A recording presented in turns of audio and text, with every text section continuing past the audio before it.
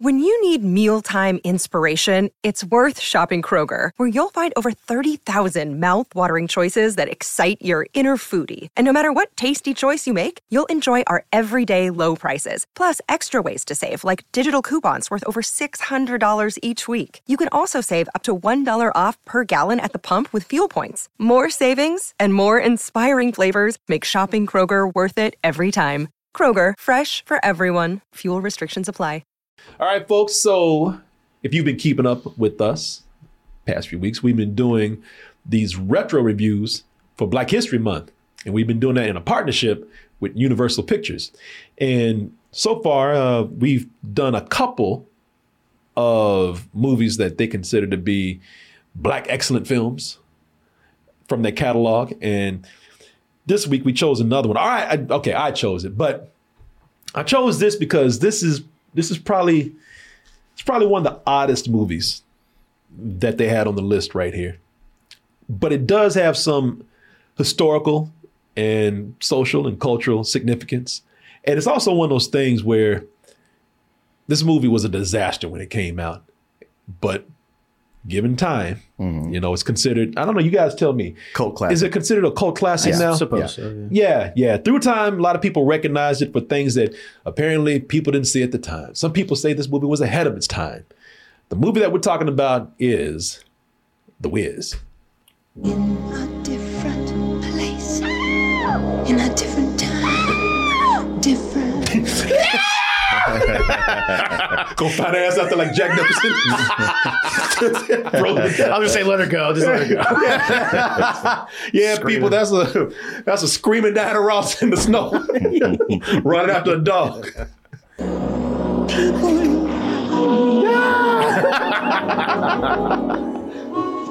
on my way to find the Wiz. He's gonna get me back home. Oh, that's nice. Thank you. And good luck. The genius who created me only took care of my dashing good looks, my razor-sharp wit, and my irresistible attraction to... You're like, what the fuck is this? Like, there's a lot of people, young people who still have not seen The Wiz. You might have heard of it. But, yeah, you're looking at this now like, okay, I kind of heard of it, but I didn't expect it to be this crazy. Women, what he forgot was a heart. A lion without any courage. Oh! Can you help us, sir? What's in it for me? You're like, no, I don't like Richard Pryor. Richard Pryor turned into a damn Transformer. Voltron Pryor.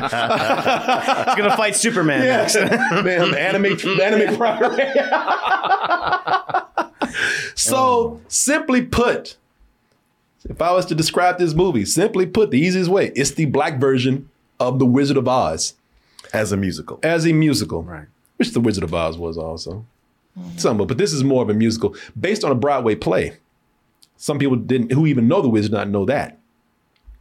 And you can see the cast that they have in here. Diana Ross, Michael Jackson, Richard Pryor, and then some people that you younger folks might not have heard of, but they're very popular at the time, Nipsey Russell.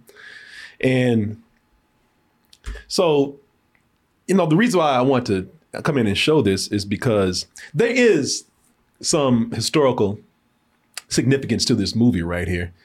Things to talk about where it shows how things have, if nothing else, it shows how things have changed from the time that this movie was made to where we are now, especially with people of color who make movies today. Not just star them, but make movies. Excuse me. We're also going to discuss why it works, why it possibly doesn't work, and why it did become, and to this day remains, a cult classic. So, you guys, if you want to jump in any moment and say something, that's fine. But if he's like, no.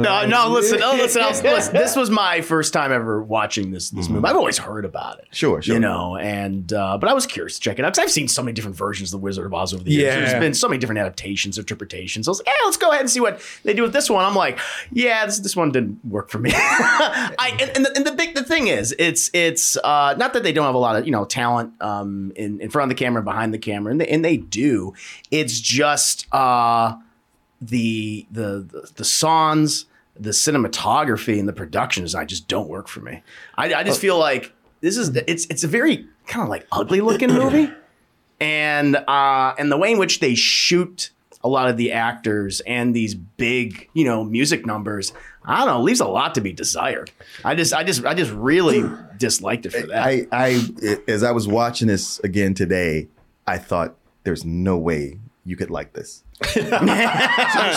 Yeah. Because I know for me, like I was there for it when it happened. Right. Yeah. And it wasn't just when this happened. Like The Wiz itself, the Broadway musical, it won the Tony Award. Yeah. It was hugely popular, Right. at least in the Black community it was.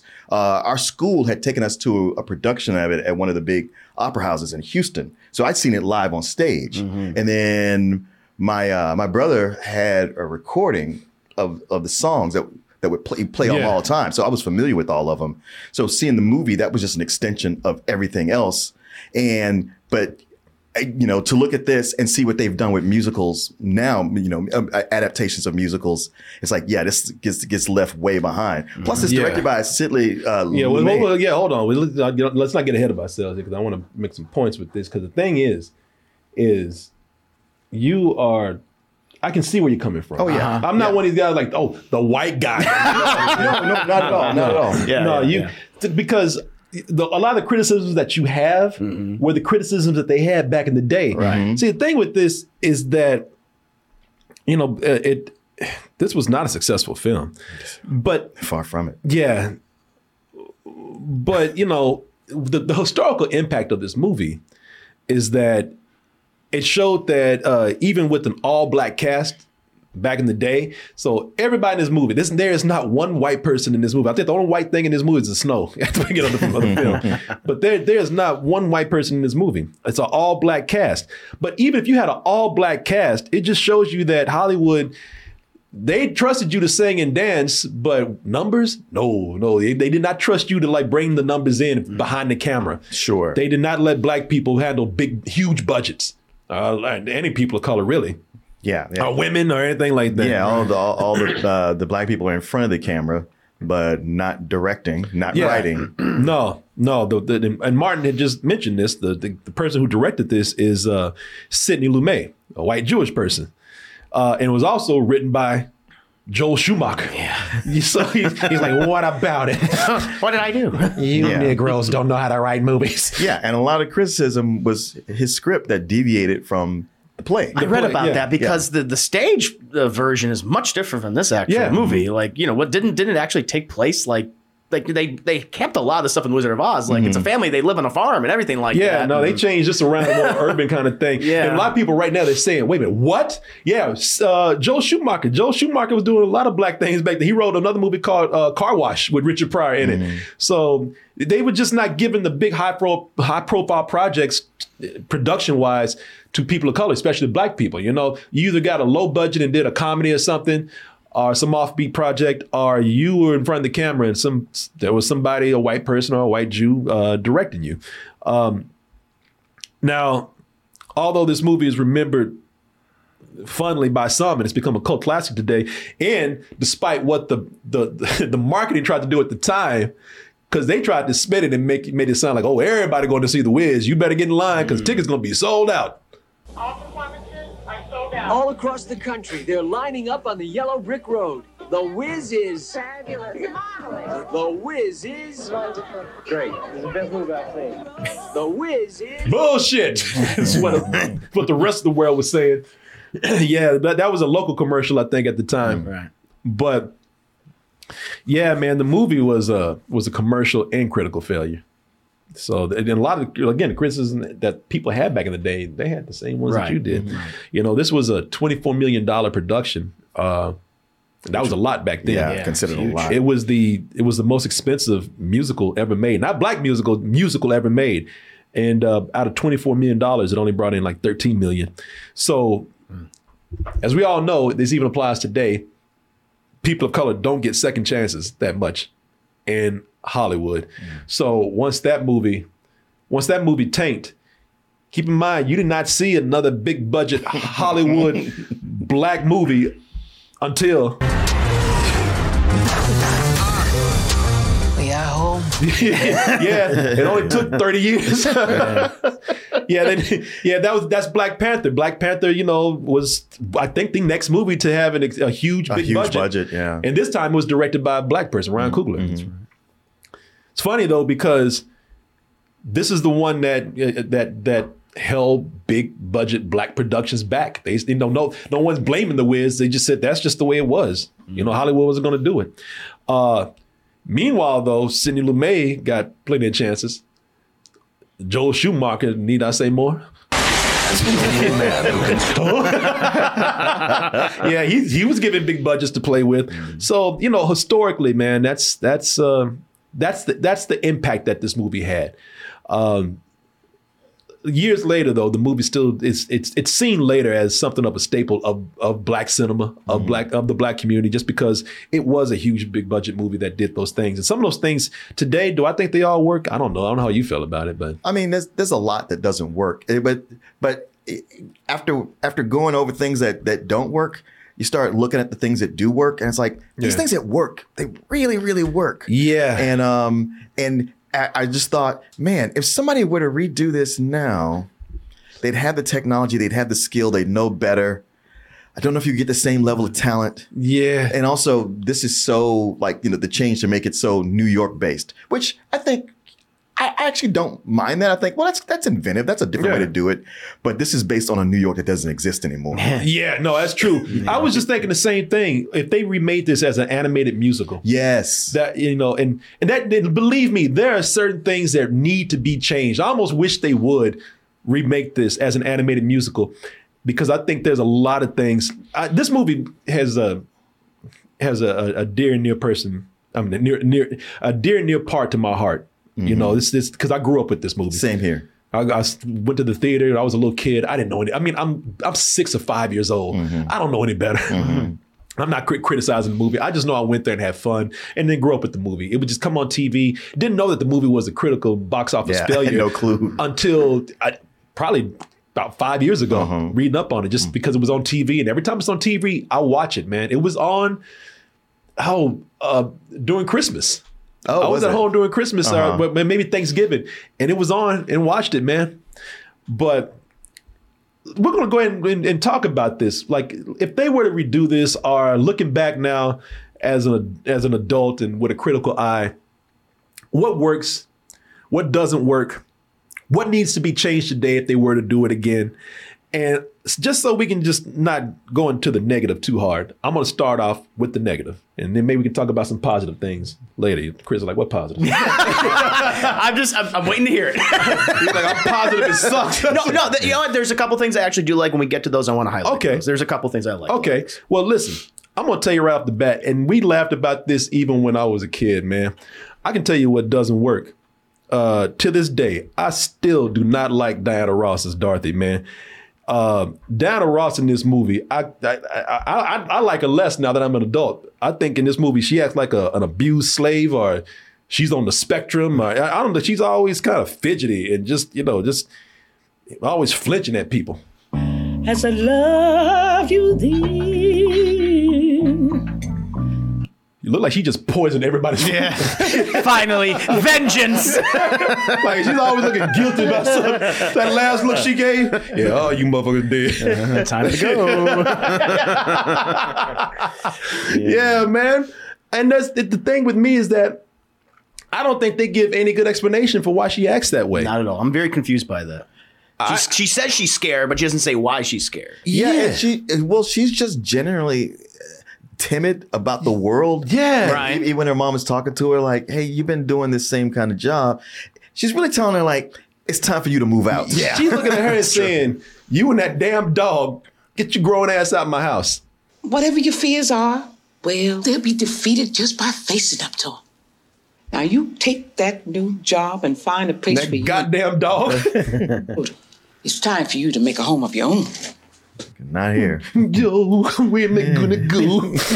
She look like a black Drupes. What am I gonna do? Plus, they established, isn't she like supposed to be like, I don't know, like 20 or something? She's 24. Like that? 24. She's a 24-year-old kindergarten teacher. Or elementary school teacher or something. Yeah. And she's like, because she's almost like, the problem is you don't know how to handle, you don't know how to behave or act around grown folks. No. She's like, I wish you would teach high school so you can get around some people who are close to your age or something. Because the original Dorothy in the story, she's supposed to be like a teenager, right? She's supposed to be a little girl. Yeah. So here it's just weird that they made her so old. That's one of the things I would do if I remade this. Yeah. I would make it like a 12 or 13-year-old girl, man. I wouldn't make no grown-ass woman. Yeah, no. Originally she was supposed to be 16, and they going to get Stephanie Mills, who did it on Broadway. And was brilliant at it. Made her career. They had it all lined up, and Diana Ross said, like, nope, I want this. I want it. And Berry Gordy was even like, I think you're too old. She went around him. Wow. Damn. Talked to the producer. And she said, listen, you cast me, I'll bring Michael Jackson with me. And it was like, okay. Michael, we'll talk about him in a minute, but girl, you should look that to somebody else. Because she's, man, through the whole movie, maybe she had just kind of grown or something, but through the whole movie, she's just skittish and sad, and she's not relatable or likable at all because you're always crying. Every time almost every other scene. What are you crying about? Always crying. But I'm gonna be all right. I don't think you will.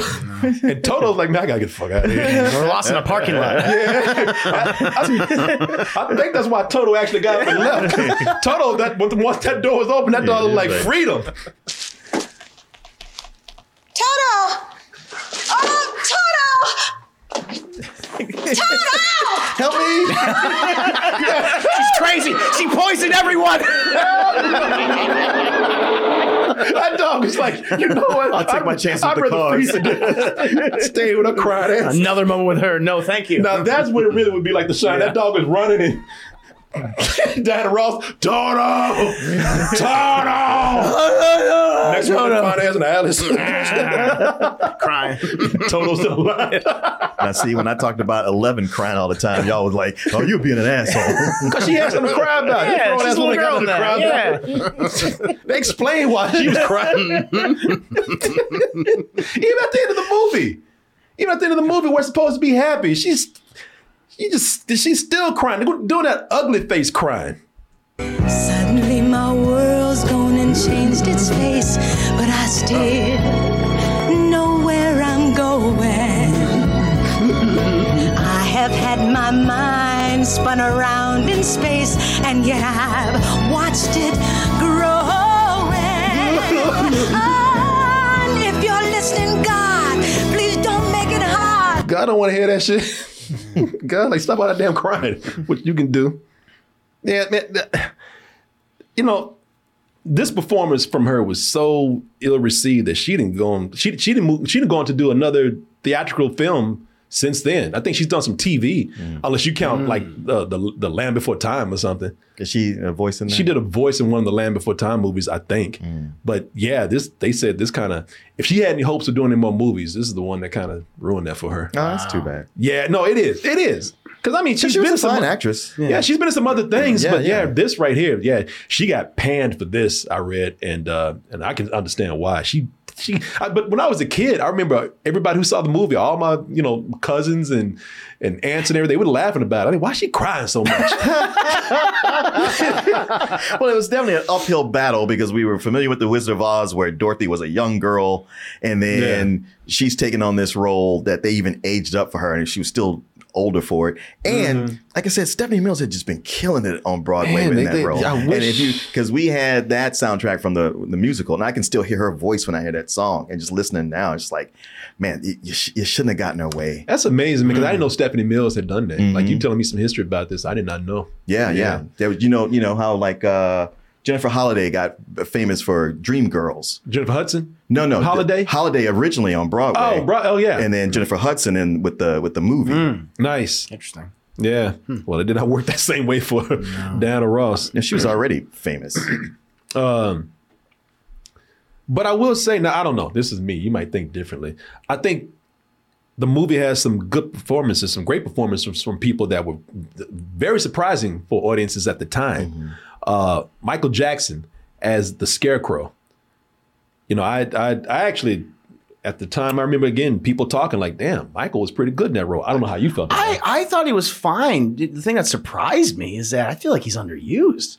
Throughout a lot of this movie, like he gets like one song for himself, and then everything else, it's either just like, I mean, the Tin Man Nipsey Russell, who is not a singer, gets more solo songs than Michael Jackson. Well, I think it's because of the play, you know. It's not that, you know. That's okay. Yeah, and that Scarecrow is one song to play, but if you get Michael Jackson, you got to give him more. I feel like he's underused here. At the time, Michael Jackson wasn't Michael Jackson. Oh, okay, all right. He was still little Michael from the Jackson 5, who had grown up. He's like 19 at this point. Yeah. Matter of fact, some of them didn't want to work with him. Like Quincy Jones was like, I don't know. And then once he worked with him, he's like, man, this kid's so professional. Let me produce his next couple albums. Off the Wall, Thriller, man. So this led to that relationship of them making, you know, the best-selling albums of all time. And I thought he was good, man. Oh, I think he's the best part of this movie. He was great, man. I mean, he's got the right emotional reaction to many different things in the movie. Where Diana Ross doesn't. Everything she actually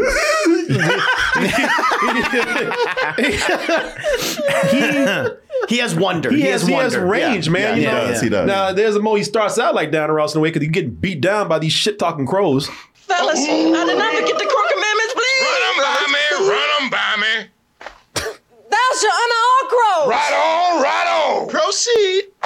Thou shalt stop reading all bits of paper and literature. Trash, Terrell, and the most important one. Thou shalt never get down off of this here pole. You got it, Clyde. Now, you can see he's already got a lot of energy, and that's great. And I don't want to keep harping on Diana Ross, but this is important to say, is that he's so good too because he's bringing an energy that she lacks. You know, he's bringing an energy to this that she's not bringing because she's being so one note in this, man. And so I would like to say he's balancing them out, but no, he's actually filling a space, a void that needs that energy in this film at this point. Maybe he could get you a brain. You think that he could? I told her with me we could sure use some company. Besides, you have nothing to lose. I don't, do I? That was so smart of you. I wish I thought of that. Indications are it would be very advantageous for me to join you. Good. She's still crying. Oh, God, thank you. I'm not alone anymore. Oh, Jesus. It's like, damn, you're supposed to be happy. It's the tears of joy. She's mentally ill. Yeah, probably. What's going on with her? I like little touches with him, too, man. I like the little... we'll get into the design of the movie later, but I just want to mention this one I'm thinking about. I like to get the little Reese's peanut butter cup. Yeah, for his nose. His nose right there. Because he's made out of garbage. And I guess he was made near a Chinese food restaurant or Fortune Cookie Factory because he keeps pulling out these quotes from from his chest and his mind and his brain is full of, everything's full of trash. Of course, everything. But the irony here is that all the trash is wisdom with him. So, you know, it's little touches like that I did like in the movie. And there's even one tender moment in here at the end, which is sad and kind of creepily prophetic with him, where he's quoting something. And it's weird knowing how his life turns out after this. Success, fame, and fortune.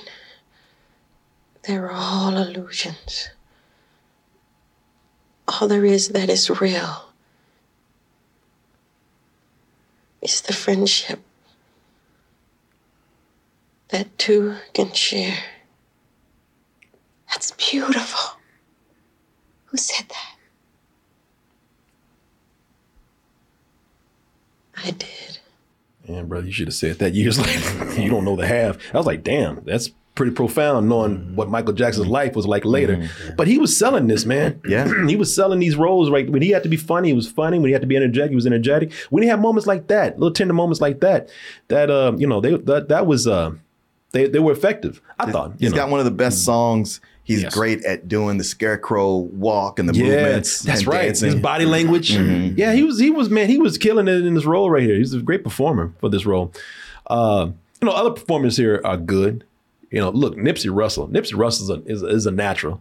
And you're right. He knows he's not a singer. The singing is not so much. So he kind of talks his way through the songs. Slide some oil to me.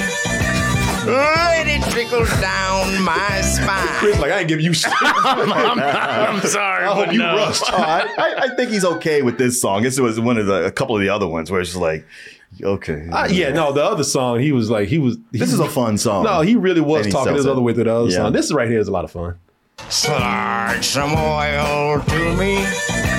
Let it trickle down my spine. If you don't have STP, Crisco will do just fine. Come on, man. Come on. That's a good line right there. He even made her laugh. It did finally. She couldn't believe what she was seeing. She was like me. It's like, wow, really? Okay. A lot of people say STD. STP. It caught me off guard too, because STP, that's oil. He said D. I heard what he said. No, you heard what you wanted to hear. If you can't give me an STD. I mean, his big ass wife was sitting on him. That's true, but I love this little dance about, he was a player. Yeah. A con man and a womanizer. Yeah, he sure did. Mm-hmm. Yeah, it took later on the movie. I mean, it took an hour later to be like, I was not a good man. I was like, yeah, we knew. He was hustler. Yeah. He was funny though, man. I thought he was very funny. Listen, y'all go watch some of Nipsey Russell's comedy. It's not edgy or anything, but it's very clever. Mm-hmm. And he was a very funny guy, man. And and when I was a kid, he was one of my favorite parts of the movie because I'm a little kid. Sure. I like the sillier parts of the movie. He's like, teeny. A seat cushion for teeny.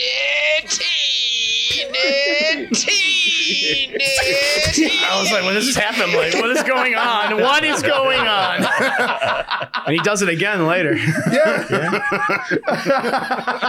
That's how he cries, I guess. I gotta tell you, man, I don't know if I'm gonna make it through this because your reactions is just killing me, man. Yeah, this is how I saw the movie. I was like, what is happening? Yeah. Ted Ross. Ted Ross is amazing. I liked him. He was the best of the group. That Mino Lion song, that's like, man, that comes on. I was like, wow. Yeah. It took me back. I was like, I used to play this on repeat. Man, and plus there would just be moments of the movie. It's almost like the original Wizard of Oz. The Cowardly Lion is just a role where, if you write it a certain way and it's performed right, that role just steals the show. Yeah. And there are moments where Ted Ross just comes in and just steals the show.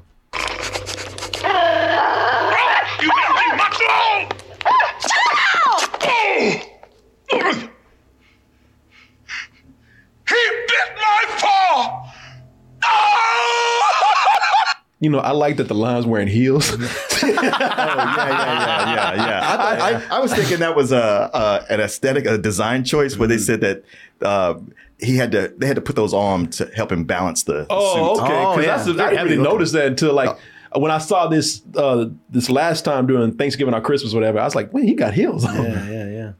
But yeah, he's probably the only person that they brought from Broadway. Really? Yeah. His was the first big song where I was like, okay, now this is what I like. Mm-hmm. I thought they did it really well with him. I'm going to tell you, I thought the most moving performance in here, surprisingly, again, more than Michael Jackson, was Richard Pryor.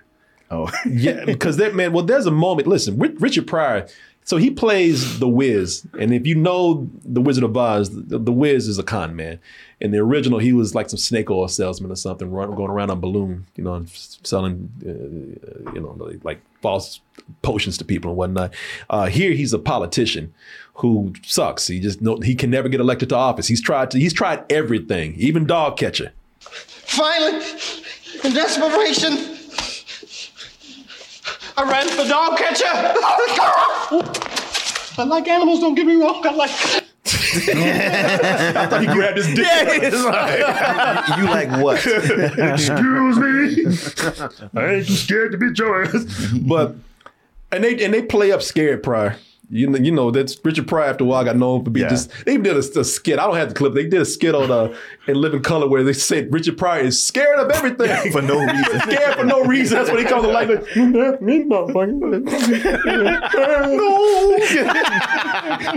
that skit was so crazy, man. Because they ended with him. Have you seen this? Yeah, I've seen Living Color. He poured a bowl of cereal like. There's no pop in my brain. So they if you like Scared Pryor, they play him up like that in here.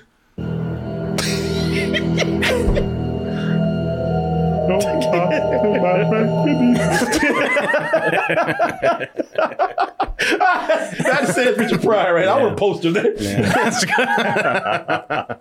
But he's so scared. They got him scared of words. They got him scared of monologues. Can you do something for me? They've had what they've been searching for in them all along. I don't know what's in you. You'll have to find that out for yourself. Eyes just as moist and tears. You know they want to come out. Let them go. Mm-hmm. But I do know one thing. You'll never find it in the safety of this room. I tried that all my life. It doesn't work. There's a whole world out there. And you'll have to begin by letting people see who you really are.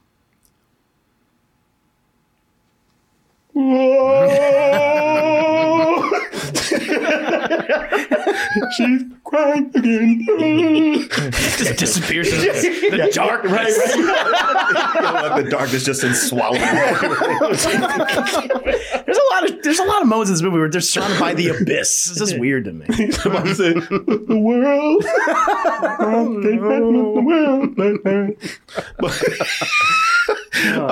But man, he has this one dramatic moment in here.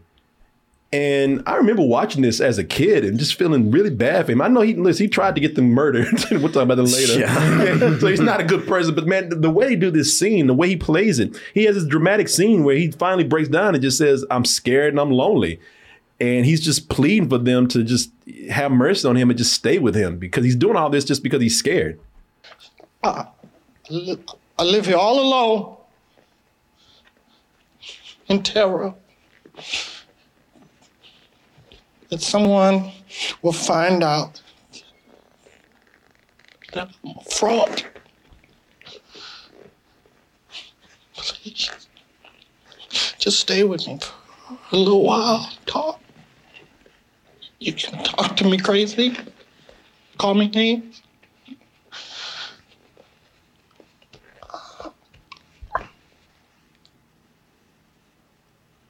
This is the most awkward, saddest part because they don't try to console him. They don't forgive him. They don't even answer him. Yeah. Everybody just like, well, what? Hey, so how you doing? They don't.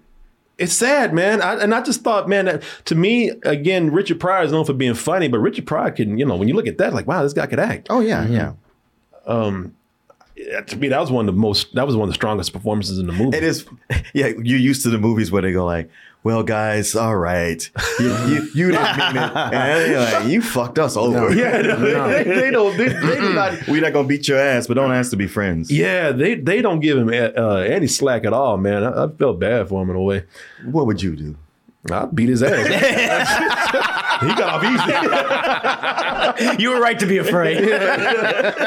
Shit, he would have been backing off from me like that. I'm sorry, please. Stop it. I think the performances are good, as I said. Something great. Like, it's something we didn't expect from people like Richard Pryor or Michael Jackson. I think that's one of the things that really keeps this movie appealing because you get new people to discover the movie. Mm-hmm. Like even the editor, James, he had never really heard of The Wiz. For one, he's young, and two, he's over in Ireland. And he looked it up and he's like, what, The Wiz? He's like, oh my God, Michael Jackson, Diana Ross, Richard Pryor. He's like, all of these people in a movie together. And so I think when people see the cast, it kind of blows their mind. Sure.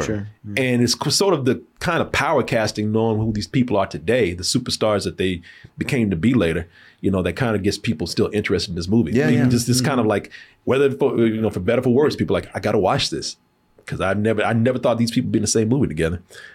Of course, we've been kind of dropping hints of this. The other thing is the music. Now, that's one of the things I'm surprised that you did not like here. I like some of the musical numbers. You haven't gotten to like the one with the line, the Cowardly Lion. I thought that was probably the best one at that point in the movie. But my favorite song was the one when they get to the Wicked Witch of the West. Oh yeah, and her sweatshop. Don't nobody bring me no bad news. Yeah, and I'm a sucker for a good, villainous song, whether it be Disney or anything else. Yeah, so I thought hers was outstanding. That's true. What happens after that, I think, is fucking weird. No, of course. But the movie's known for that. Yes, but her song I thought was great. Well, and that's the thing with this film is that they have to kind of ramp up to some of the good songs because when it starts out, it starts slow. It does. Yes. And between Diana Ross being all skittish and not knowing what it's because at the beginning of the movie opens up with looks like a family reunion, but they don't really explain a lot. It's Thanksgiving, I think. Is it Thanksgiving? Yeah. Okay, so it's Thanksgiving,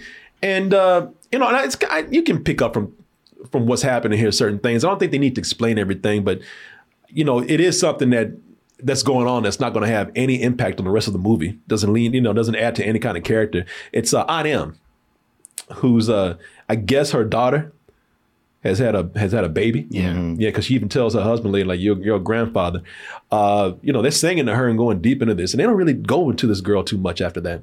I may get mad and turn away, but you know that I still care. You're like, will you shut up and just let us eat? Especially the dude over on the right side there. You're like, I just want to eat this food before it gets cold. He's like, oh, God. If she don't have, I'm gonna start eating. I don't care what happens. She's been patting her hands like, that's enough, Mom. That's enough. Yeah, okay, Mom. You do this every Thanksgiving. Every Thanksgiving, exactly. We know you can sing. All right. They don't really go into the family dynamics or anything, which is kind of cool. You pick up on it, but at the same time, it starts out slow and doesn't really have a huge impact on the story. They don't even return to it at the end of the film. No, that's what I thought. You would see something where they would be greeting. I have a whole thing with the story about Diana Ross's Dorothy here too.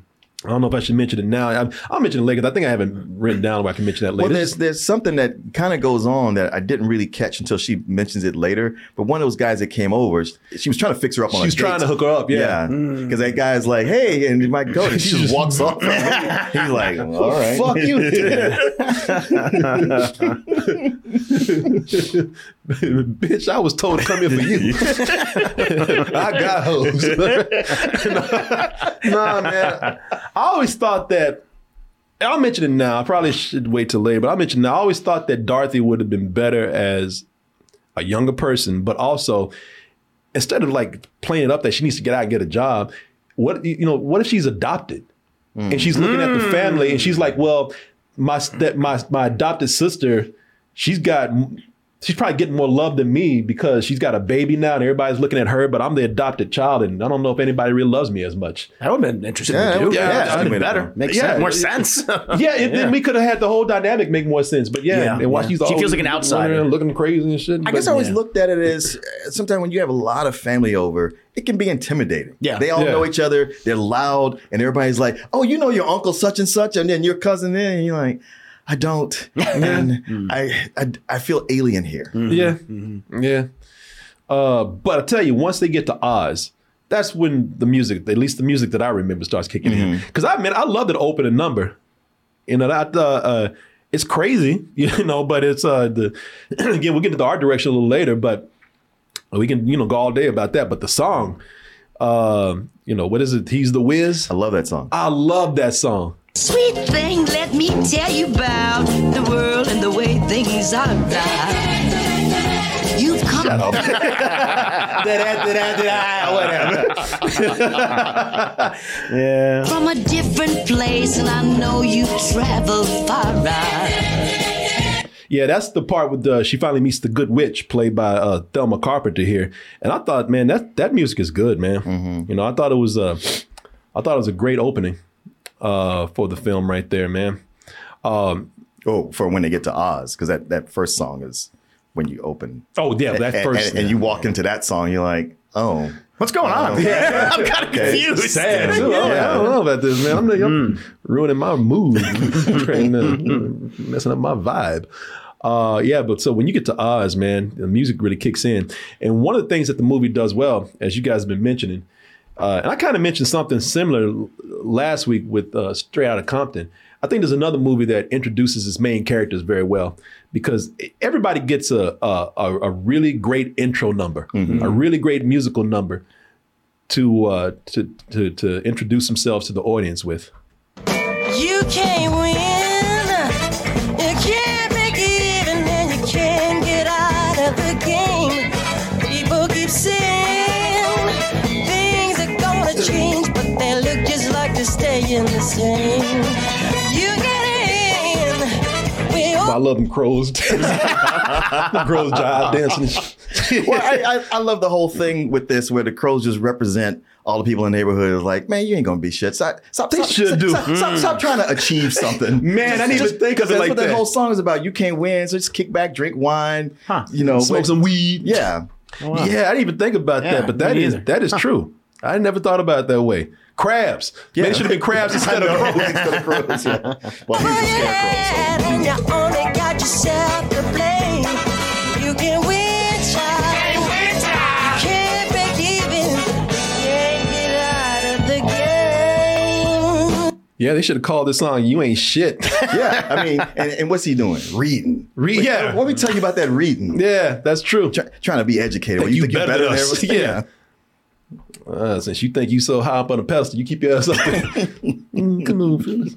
Yeah, the Cowardly Lion song. You're right, man. That's one of the one of the songs I always look forward to. Mm-hmm. That's one of the songs I think is a real is a song that brings you out your seat. Yeah, gets you dancing. You'll be standing in a tram if you don't have it around. And if you have to come around, well, you best not make me frown. Yeah, now you like that? Yeah, that one's good. That one's good. Yeah. Or I just might knock you down. Line on me, no line. I love that number, although I always had one question about that scene. So does he just stay there all day waiting to scare people to come by? I think so, yeah. I don't know. When he breaks it, does he seal it back up? Maybe he's inside. He can look out a window and see when people are coming. And then he goes down through a tunnel and comes up in there. He just rebuilds it every day. I like that sound effect. Yeah, and the notes he hits, and it's a whole big song talking shit about what a badass I am. Yeah, and then he'll be like, what you doing? He bit my leg, he bit my paw. He bit me on my heels, my high heels. And yes, you are correct. Because I was just thinking this, the Sweatshop song. Yeah, the Wicked Witch of the West. Yeah. That's the gospel influenced song. So that's always going to get you on your feet. Yes. That's always going to be a crowd pleaser that gets you moving. Okay, so every time I see this, man, I always remember the strangest things in movies. You'll see it here. There's that dude who's trying to get the hell out of her way. When I watched this today, I'm like, man, I remember that guy so well. Ever since I saw it for the first time.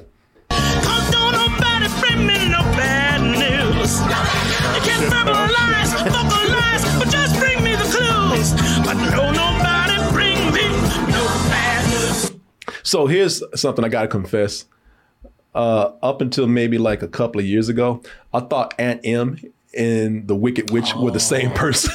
Well, the interesting thing about the two of them is that Aunt M was the mama on That's My Mama. On What's Happening too, right? No. The witch was the mama on What's Happening. Okay, no, I'm sorry. The witch was on What's Happening. Yeah. What was her name? Mabel King or something like that? Yeah, Mabel King. Yeah. And Teresa Merritt, who plays Auntie M, she was the mama on That's My Mama. Okay. Yeah, man, I felt bad my racist as I thought they were the same all these years. Big black lady, Corey. So they play the same big black lady in all the movies, huh? Now, if Chris had said that, he'd jump all over it. That's right. I notice I'm not arguing. I would. Now, and I would. Yeah, now, listen, I thought the same thing too, but I stayed quiet. I stayed quiet until it was confirmed. Thank you. Okay. Yeah. I'll allow it in as much as there's this tradition in some of these productions. Yeah. Like in Peter Pan, the actor who plays the father always plays Captain Hook. Okay. Because I was always confused. I was like, why is she the sweet mother at the beginning and she's also playing the Wicked Witch? That's how Dorothy views her, I guess. Yeah. That's why Dorothy's scared all the time. She don't let me. She gonna kick me out. You get that goddamn dog and get out of my house.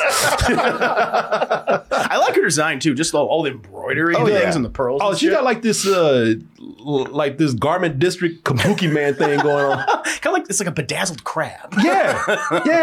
It's almost like an Indian theme going on. Not Native American, but Indian. Yeah. Definitely mixed with kabuki. Definitely. Well, it's like somebody who's a boss and they just collect a bunch of shit and they're gaudy and they don't realize, like, if you were actually classy, you'd pare this down and go minimalist. Yeah.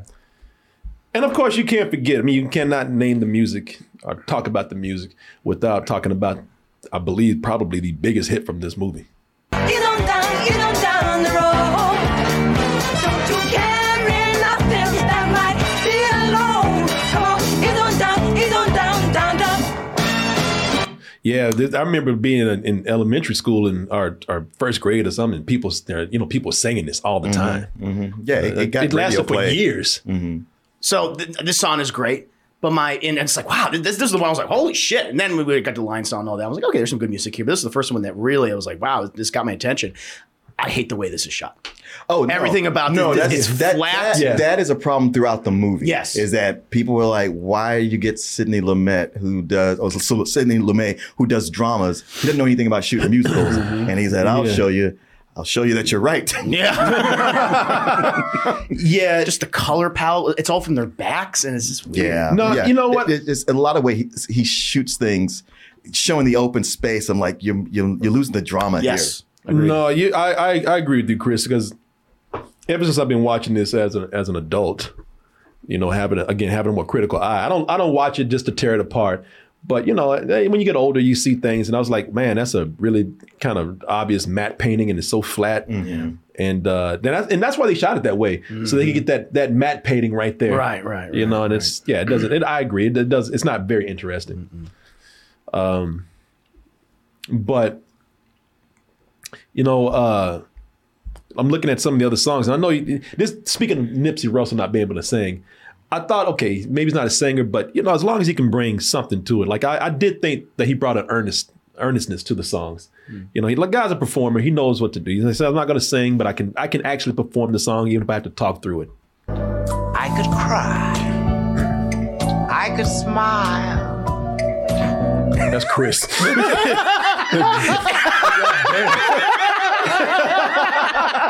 Michael and I have the same expression watching this scene. Are you fucking serious right now? This guy gets 2 solo songs and I get 1? Okay. Hey, I hear you, man. Yeah. I hear you. I don't dislike it as much as you do, but I hear you. I do hear you. So I think, and maybe this is something you saw. Okay. I think the problem with some of the songs in here is that obviously some worked better than others, but some of these songs work better for the stage production than they do for the movie. And these songs just make the movie longer. Yeah. Because the movie is way long. It's 2 hours and 17 minutes, man. They really pushed that 17 minutes. When it got to the credits, it was only about 5 or 6 minutes of credits left. So they use it up. I will say, I was watching it today, and the movie I like so much that it didn't feel slow to me. I did notice, though, I said, man, okay, there are parts where they're just singing. Nothing's happening. They're just singing. And they had to put them in there because they have legends. They got Lena Horne. Lena Horne is a legend of old black cinema, man. And also she's a legend, up into the 70s and 60s. And, if you got in the movie, you're going to give her the spotlight for her song.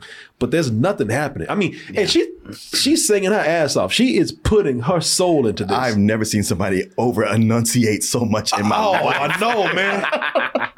I thought she was gonna hop over there and beat the shit out of somebody. She was getting so much into it. Believe in the magic right there in your heart. Go ahead, believe all these things. Not because She was like, okay, bring it back a little bit. By the way, in the background, there's these little babies just hanging there. I'm like, what is going on? Like the last 15 minutes of this movie, I was It's like, nuts. okay, I don't know what's happening. The last anymore. 15 minutes of this movie is insane. I told you to know. Go ahead and believe, but see me. You're like, calm your ass down.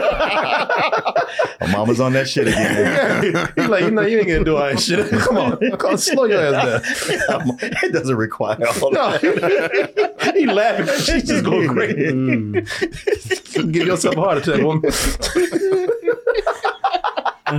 No, you're right. These little babies just hanging in the background, It's a man. weird choice. It's a weird choice. And maybe if that's the song they should have been showing her going home to. Yeah. I believe that she should have been being transported or, getting, prepped up to go home. I think that's why that song right there could have worked, but I don't think it works because right after you have that song, which is it just stops the movie for Lena Horne to, lose her mind, they follow up with the Go Home song, which should have been the song before, which you just heard a little while ago. And it comes almost immediately after that other song.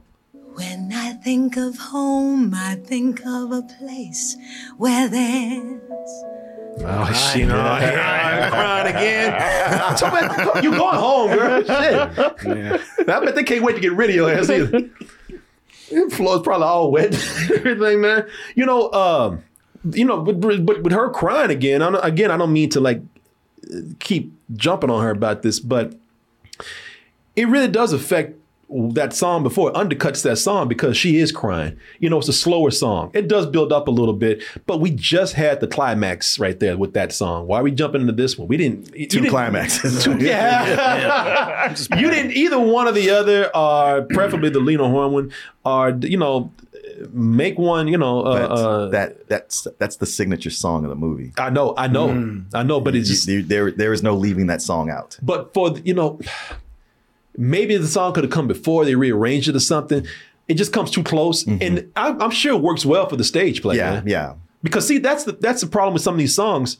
I think they're going too long. Now, if you're watching the play, it's not, because you're watching the production on stage.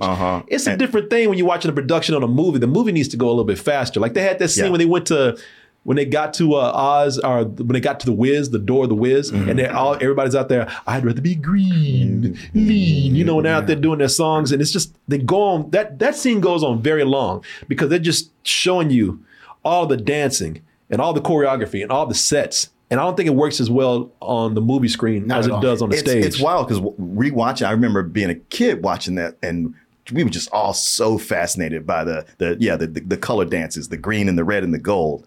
But watching it now, it's like, oh, this is shot outside, and it's from far back, far away again. It just takes all the majesty out of it. It sure does.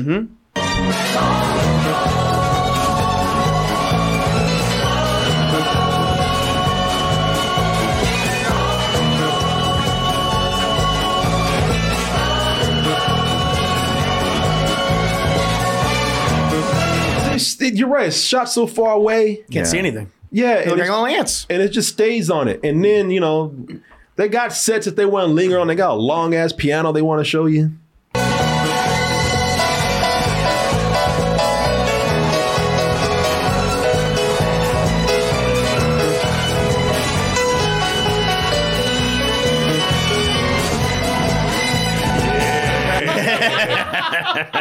Quincy Jones. That's Quincy Jones right there. It's me, y'all. This movie's possible because of me. Some of these songs, let me ask y'all this. Getting it from two different generations of people. How do you feel about the disco sounding numbers? Like sort of like, well, like right that. here. I mean, that's very disco. And the disco fashions. Do you think that it's just a product of its time, or did it age?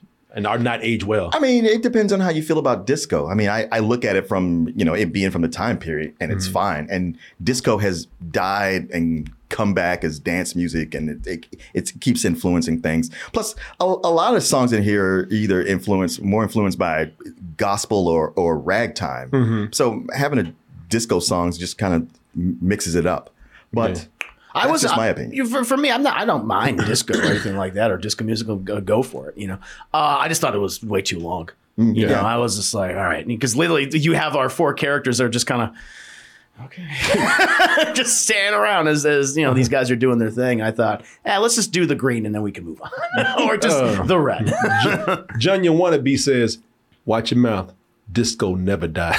I'm sorry. I'm sorry. I did air quotes. Yeah, he died. Did. He did. I never said it was dead. I never said that. You know, I think one of the things that here's what we're gonna get in the way. You've been talking about it. One of the things I want to really talk about. I think one of the things that is the strength of this movie is also something that hurt it back in the day, and that is the art direction. Because the art direction, this is a weird movie, man. As you said, it gets insane in the end. Yeah. And I'm gonna tell you, it creeped me out as a kid, but in a good way. Like I found the movie honestly creepy when I was a little kid. It didn't scare me, but the movie also might have been too creepy and maybe even too suggestive for smaller kids back in the day. You know, that's one of the things at least I saw a lot of criticisms about this. Well, it's the whole red light district thing. That went poppies. completely over my head, man. Until I got much older, I was like, oh, that's right, New York in the 70s, Times Square. Yep. Okay. They're all whores. Boy, yeah, they got this one scene right here. Let me see if I can find it. Oh, here we go. I mean, they got this one scene with straight up hoes. Yeah. Complete with porn music and everything, man. I thought titties were gonna start popping out and everything because of the music that was playing. Oh shit. Even the computers want you to play that song. Yeah, wait a minute. We can cut this. Yeah, hold on.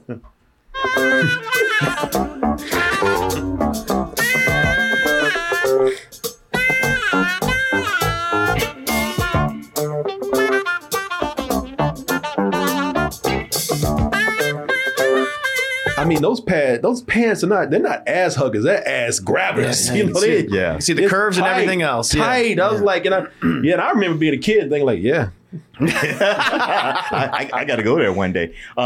You know, looking at this, I go like, you know what? Remaking this as an animated movie, the perfect director be your buddy Ralph Bakshi. Oh God! He does not need to be anywhere near this film. That thing will never get released. No, that thing will never see the light of day. Oh.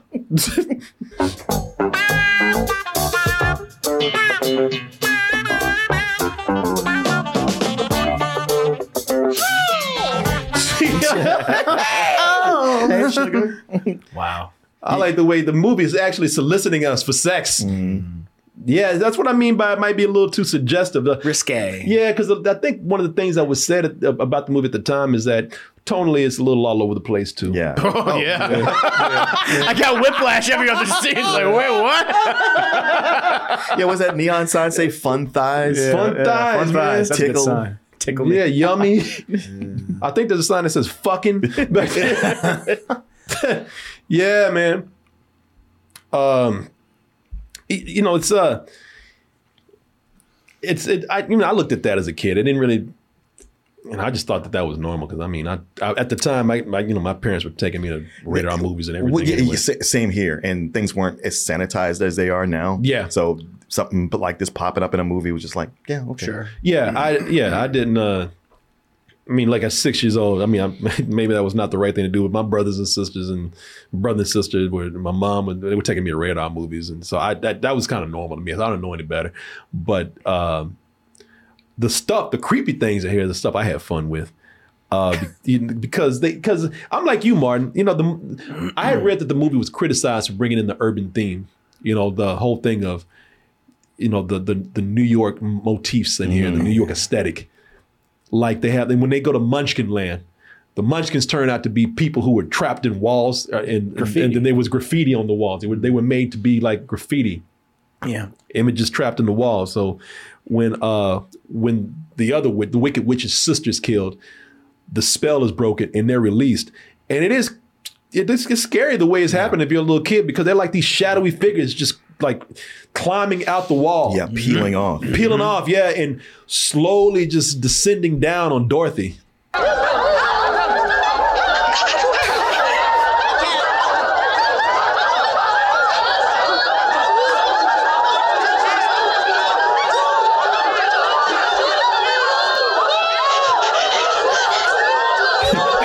shoulder, like, get off me.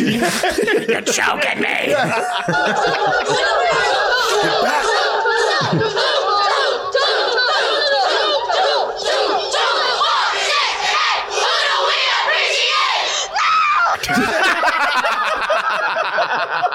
Okay, I don't blame her right there, man. Yeah, she can cry. I was crying too. Yeah. She can shit her pants if she wants to. Yeah. But Dorothy's in Harlem in this, and I thought, for a movie to try something different.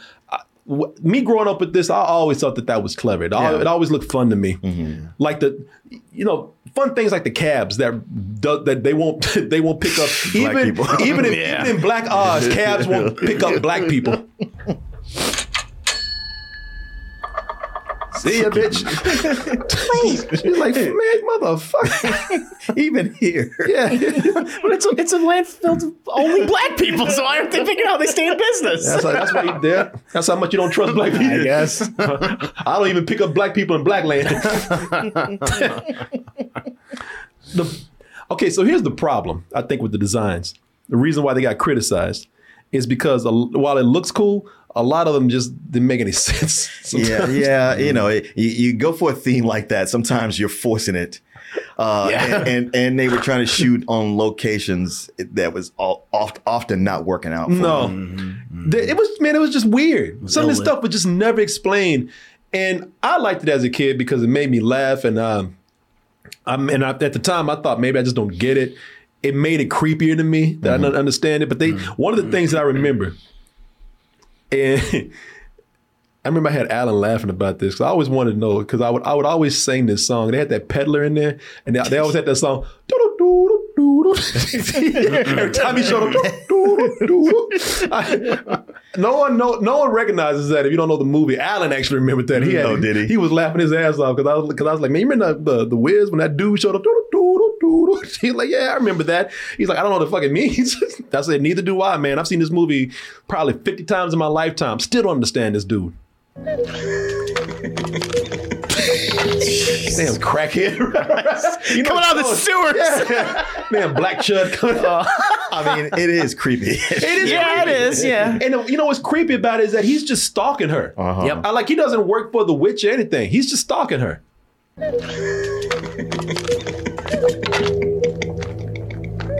Wait. No, you stupid ass. Somebody said he was dressed up like a rat. Oh, later he's got on this weird mask. He has like a rodent mask on. Yeah, he does, man. So maybe that's what they're doing. Maybe they're talking maybe I thought it was just the crazy people you got to deal with on the subway. Yeah, the people sell stuff on the subway. Yeah, that's what I thought. But so, man, the really crazy part of this movie is one of my favorite parts. It don't make any sense, but I always thought it just looked cool. Things get really crazy when Dorothy and the gang go into the subway. And that dude, the rat man or the peddler or the crackhead, whatever, he follows him down there. And again, doesn't make any sense. But he's got these little trinkets, usually like you say, people sell on the street corner or on the subway. And they start coming to life. They start inflating and coming to life. And it's just, it's scary because there's no explanation for it.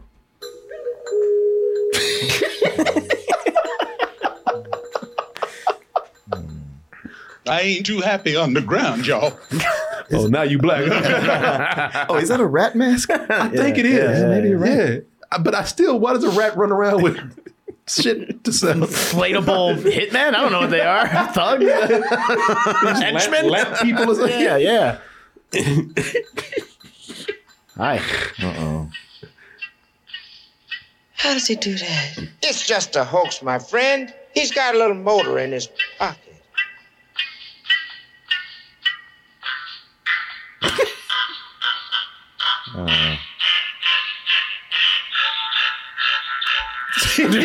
Michael's like, what the fuck you doing, man? Yeah, those things are so Junji Ito. Yeah. Just like the Japanese creepy. Yeah. Mm-hmm. Yeah. And so what I love about this is that this little part here, I always say this, but I mean it. This is a little horror movie. Mm-hmm. Sure. In this part of the movie, because they get chased down in what looks like an evil possessed New York subway.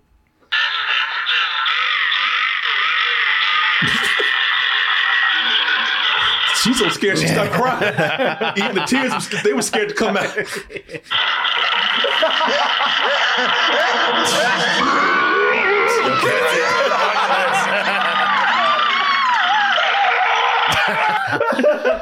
It's like they were all waiting for somebody to run. Of course, it'd be the Cowardly Lion. Yeah. And then the subway, like I said, it gets possessed. Everything starts coming to life and starts trying to kill them. There's trash cans with things, man-eating trash cans. The subway tries to electrocute them. He's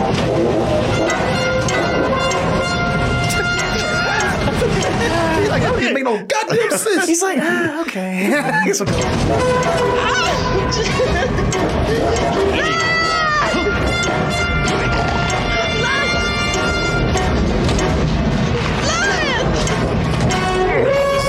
That was gonna happen.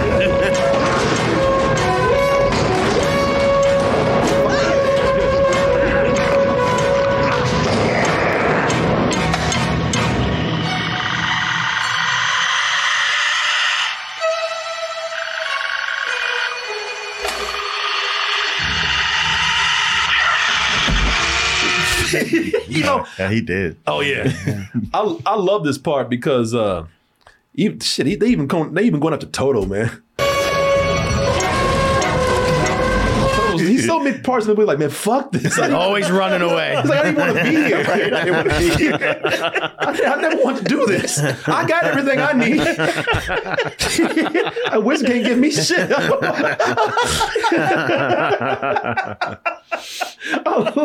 love that. So many parts where Toto's running. It's a very creepy scene. But I watch it. I was like, it's gonna be so much creepier if you lower the light. It's just too well lit. It is. And there's a number of scenes like that where it's like could be so much more effective. Lighting's terrible in this movie because it is creepy, man. Like the pillars to come to life and they try to smother or crush Dorothy.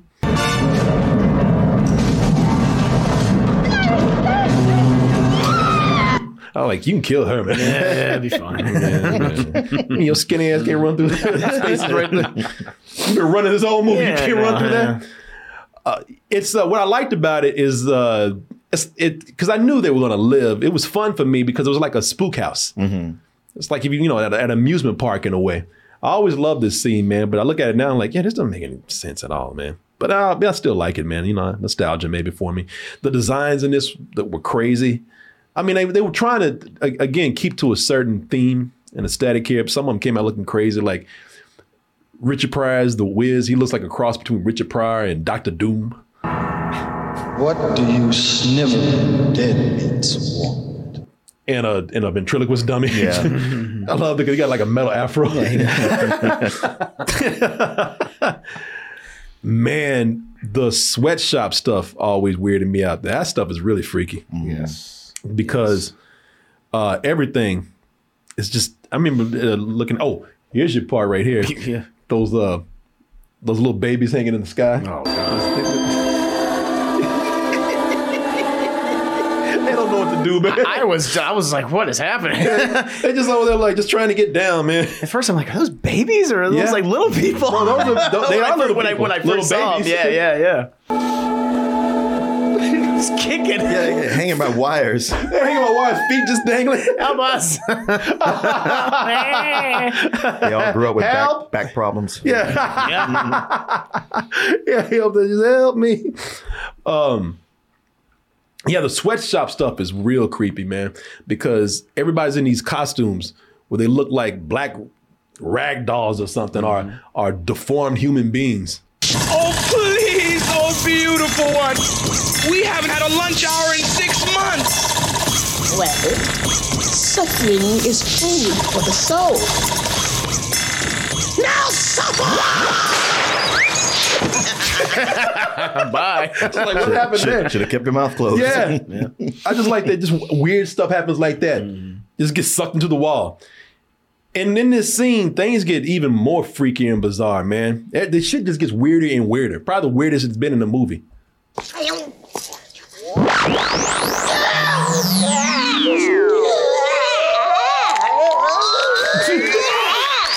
Yeah, like when the Wicked Witch reaches for the shoes And our fingers go backwards. Oh, yeah, they start breaking. Yeah. Yeah, I was like, geez. Again, one of the things that, Nowadays you wouldn't see. Kid friendly. Oh, you see the bones cracking up? Yeah. Compound fractures They and have shit. the sound effect in there. Yeah. Some stuff was creepy but inspired. I always loved the flying monkeys. Maybe because they look like puppets. Something out of Sid and Marty Krofft or something. Sure. Well, there was the idea to change it up from where it was in the original Wizard of Oz. But their faces, that was always what was so creepy about them. Yeah, because they're just lips and a beard. Yeah.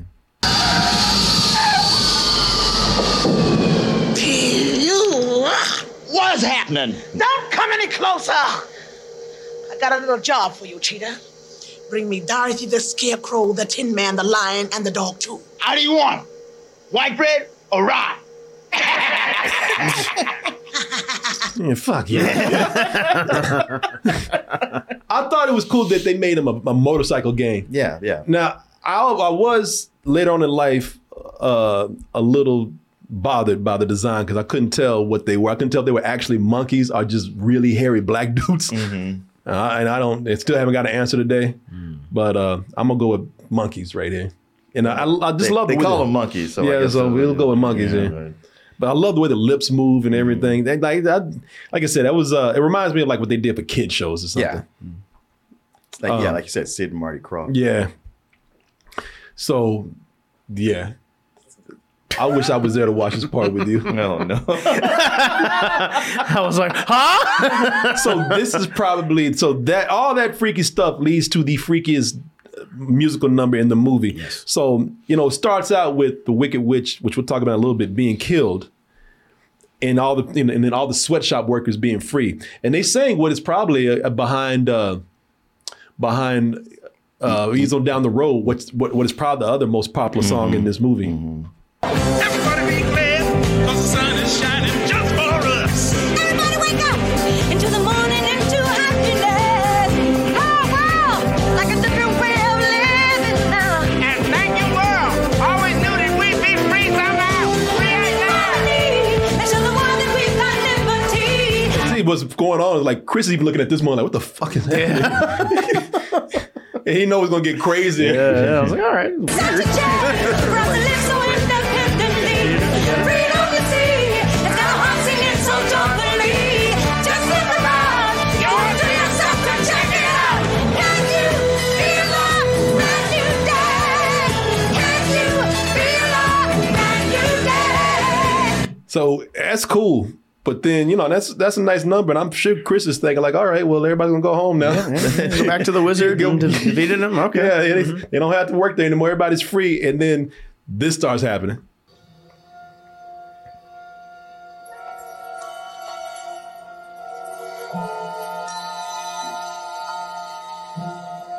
And Chris is like, you mean all these fine black ass women were under there? I know. And you didn't tell me?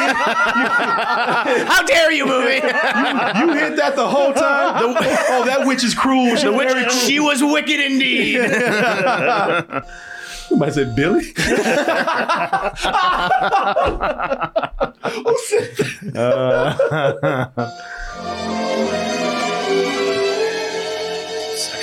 I know.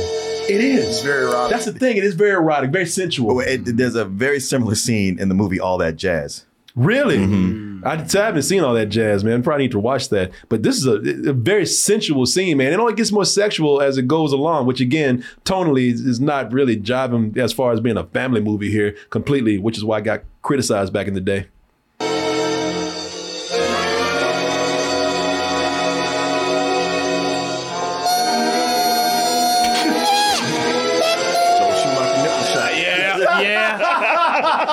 Because he wrote the screenplay, he was like, and the nipple thrusted in front of the camera. Male nipple, that is. Yeah, male nipple, yeah.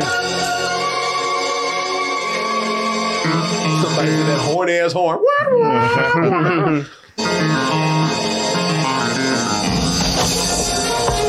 So hot, even the costumes couldn't take it no more. It's too sexy.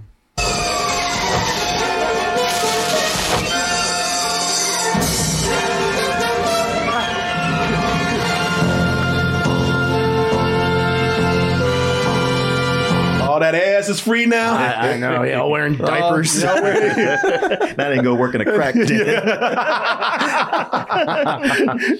White people like, when did this suddenly turn to Africa? What's happening?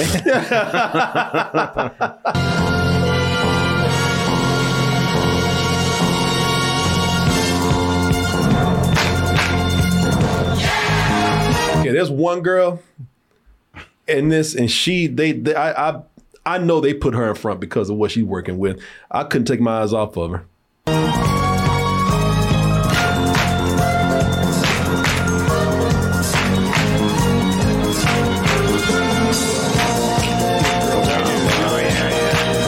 That they knew what they were doing. Yeah, look at that. And it's all wedged up. I mean, she's the one where her shorts are all up in her ass. That's right. They knew what they were doing. Right in the middle. Right in the middle. Mm-hmm. Yeah, man. It's a crazy scene. It just doesn't. Was this in the play? I don't remember. I don't think so. They added a lot of songs to this movie. I was reading up on this. Well, they added 2. Okay. Yeah, it was only 2 that I saw. And by the way, that song is written by Luther Vandross, I think. Oh, was it? Yeah. Okay. He wrote that. At least I think. I get it, man. There's a lot of things that haven't been making any sense in the movie at all throughout the movie. But at this point, I gave up. Yeah, it was long ago. At the end, that shit, it doesn't. They stopped trying. It don't make any sense. And beforehand, it wasn't making any sense. Like the way Dorothy gets to Oz, man. A tornado in Harlem. A localized tornado that goes right down one narrow street. Going down the street. Just for Diana, man. A snow tornado.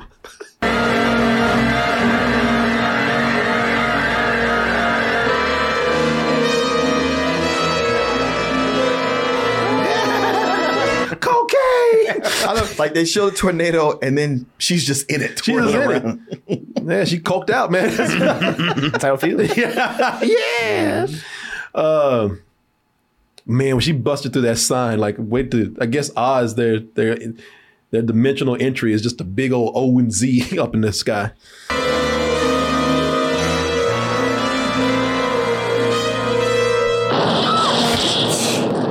Ass showing. Yeah, I know. I guess Oz is an underground parking garage. Yeah, it is. Here's something that I looked at and I said, okay, that's just dumb. So the Wicked Witch, just like the one the Wizard of Oz that we're all familiar with, she gets wet with water. If water gets on her, she melts. So same thing with this one. So if you melt with water, why do you have a sprinkler system installed in your sweatshop? It wouldn't be up to code without that. Okay. Is that what it is? I mean, honestly, even with the original, it's like, why does she have a bucket of water right next to her? Yeah, exactly. That's what people say. Same here. No, man. She learned nothing. New York is strict. You can have a sweatshop, but you got to have a sprinkler system in there. Yeah. People chat like, what? Yeah, says, I'm allergic to water. It makes me melt. And she's got water everywhere in a sprinkler system installed in that sweatshop.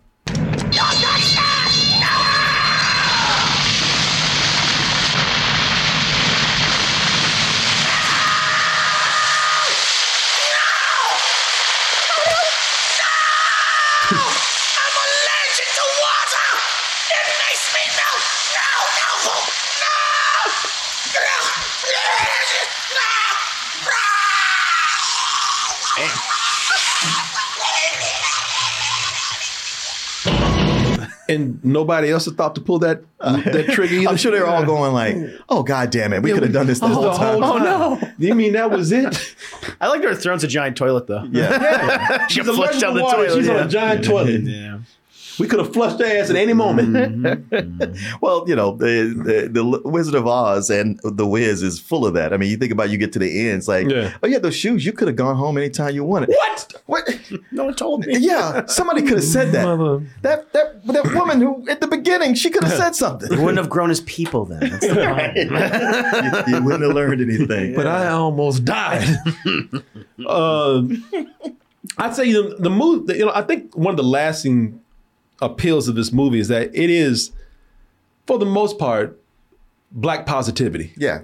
I mean, it's very positive in how it shows Black people, especially at the beginning. I mean, we're talking about how it's slow in the beginning with the song, but I really do like how they show Black families getting together at the beginning and everybody getting along. Can you take these checkers home? Come on. Take your uncle's check. Oh, man, you always try to check us when I was. Okay, not everybody. Hey, man, if that had been dominoes, somebody would have got shot. Oh, hell yeah. Hell yeah. You know you got two black uncles that are always gonna fight. That's just a given. But most everybody else is getting along. Yeah. But speaking of black positivity, I think one of the things that has aged, and you can tell me what you think about this. Okay. So they did a lot of jive talk, man, in this movie. You know, they had the jive munchkins. They came out talking, pretty much, I guess, street is what people say to Dorothy. Relax, Mama. Lay back, honey. We just want to lay a little thanks on you. You know, heavy on the gratitude department. They got the Crows who are talking a lot of jive the whole time to the Scarecrow. Help you down? Man, what is going down in that hayloft you call a head? Didn't we tell you yesterday and the day before that and the day before that? That you can't get down.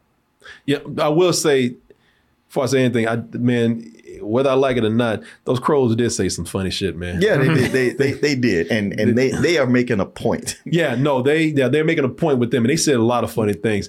They man, some of that stuff, if you're not listening, it'll just kind of go past you. But Bacon here said... Bacon, once over lightly, please. Knowledge is power. See, in Cicero, why he says... More men are no... Come on. It's childish, right? Let the boy try. Yeah, just childish, yeah, just Cicero. That's like... Taking every other don't word. Shut up, man. Mm-hmm. I mean, they're like the Crows from Dumbo, except it's honest. Yeah. I think the Crows... There was a point for that, but I think if you were to make the movie today, even talking slang like you do today, you couldn't do that. Yeah. You know, if you try, because that even back then, that sounded like they were trying too hard. Relax, Mama. Lay back, honey. We just want to lay a little... Yo, your trip was dope the way you landed down. But, you know, they were talking that hard. Yeah. So even I think that's one of the things that did not actually, just doesn't age well with this movie. Oh, for sure. No. Yes. No, not at all. So. Also, because was the original stage play, was it set in a city? Or was it more, okay, so it was traditional. Because I feel like Joel Schumacher, who was the screenwriter, went, well, I'm going to make it very urban. And I'm going to indulge in every urban stereotype that I can think of and put it on top of Wizard of Oz. That's what they do a lot in this movie. I'm like, I think this is necessary. It's more likely he was told we're going to set it in New York to that. Yeah, because I mean, I don't know, the Scarecrow's made of trash. Yeah, because that it's makes like, sense. I don't know. It just like every other shot in this, it looked like we were in a parking lot or in an alleyway. Yeah. And, There's a lot happening in parking garages. and I was just like, this isn't really interesting aesthetically. And, you know, I mean, black culture is more than just living in a city. You know, it's all different places. I mean, you got to keep in mind there are the age black. this was made. I understand that, but you know, even like there was the Wizard of Oz, like there are black farmers. Like you could have done that too. We could have explored that. I think that would have been interesting. I don't know if the stage play does that. I feel like, listen, if there are this movie takes a big swing at a lot of things, and I think it misses a lot. However, I wouldn't mind seeing a remake of this, but explore different aspects of black culture, not just, I don't know, living in a city. I think that you can do so much more with that, you know, and look at, you know, both here in the United States or like around the world. Well, New York was such a character, especially in the 70s. It's easy to see why, hey, we can set this there and there's so much to play off of. And they do have a lot they play off of. It just doesn't work all the time. Yeah. They needed designers who were better or smarter or had more time to really do it. If you did the remake, which I am all for, it's not the same New York now. A lot of stuff, it won't even be relatable. You couldn't do these same things. Yeah, you could still set it in New York. You could, but it wouldn't be this stuff. Because I'm looking at what they did with Into the Spider-Verse. And they could still play with graffiti. Yeah. They could still, you know, there's even a little bit that they wanted to, they could even play with hip hop a little bit. I'm not talking about going crazy with it, but you could play off of that. You know, there's certain things that you could play with to modernize it and still make it somewhat timeless. Because that's what I liked about this is all the urban aesthetics that they did. Now, I would say that there is more because this is what they thought. You got to keep in mind, this is what they thought black people were. Yeah, that's what I'm saying. Yeah. That's what this feels like. It's a movie where people are going like, "This is how all black people live and what they like," and I'm just like, I don't think this is true. It's right on the heels of the blaxploitation era. Yeah. And it's coming off of that, and this is, and everybody was so happy when this was coming out because everybody thought this is what blaxploitation has led to. It's led to, for at the time, a more positive image of Black people, and led to Black people being featured in something where they were finally getting big budgets in movies and whatnot. So, as an extension of blaxploitation, people thought this is going to be the thing that crosses it over into something more positive. Mainstream. Mainstream it in a way, into more positive images. Right. Because blaxploitation was stereotypes too. Of course. And whatnot. But the movie failed and they say, they say, okay, that's it, no more. you black asses don't bring in no money. So I told you not to give them no money. But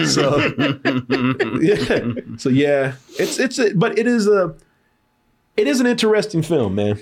I mean, I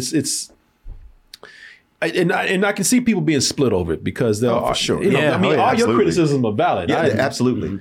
And all my criticism, and I think I have some criticisms that line up with yours. And anything that I like in this, it could be argued that it is nostalgia on my part, but it can't be argued the history that this movie has had, and if nothing else, just to show how Hollywood has changed from what it was then to now. Also, I do think that this movie does have cult classic status, man, for a good reason. I liked how weird this movie is. Keep in mind, man, this was the biggest musical of its time, and it is weird. Yeah, it's crazy. Yeah, it is. They would never give people money to do this kind of stuff. Not that much money. Honestly, everything now goes so on a formula and stays on a track that it's refreshing to see something that just kind of goes weird, where you're like, I don't know why you're doing this, but okay, let's go with it. Yeah, that's a good point. No, if you're catching it now, you didn't catch it back in the day. You could go two ways. You're going to be man, this is so crazy that I love it. Or you'll be like him, and justifiably so, saying, I just don't get it. Yeah, there's just major parts of it that don't work or should have been much better for what from the material they were working with. Yeah. It is interesting, though. So if you haven't seen it, you should watch it. It's a very interesting film. I mean, we started out saying that. Yeah, oh yeah, yes. If nothing else, we can all agree on that it is interesting. And it's fucking insane after a while. But there you go, folks. That is The Wiz. And he lives in Oz. He's the wizard. Come on. Just Michael just staring at all of you right now.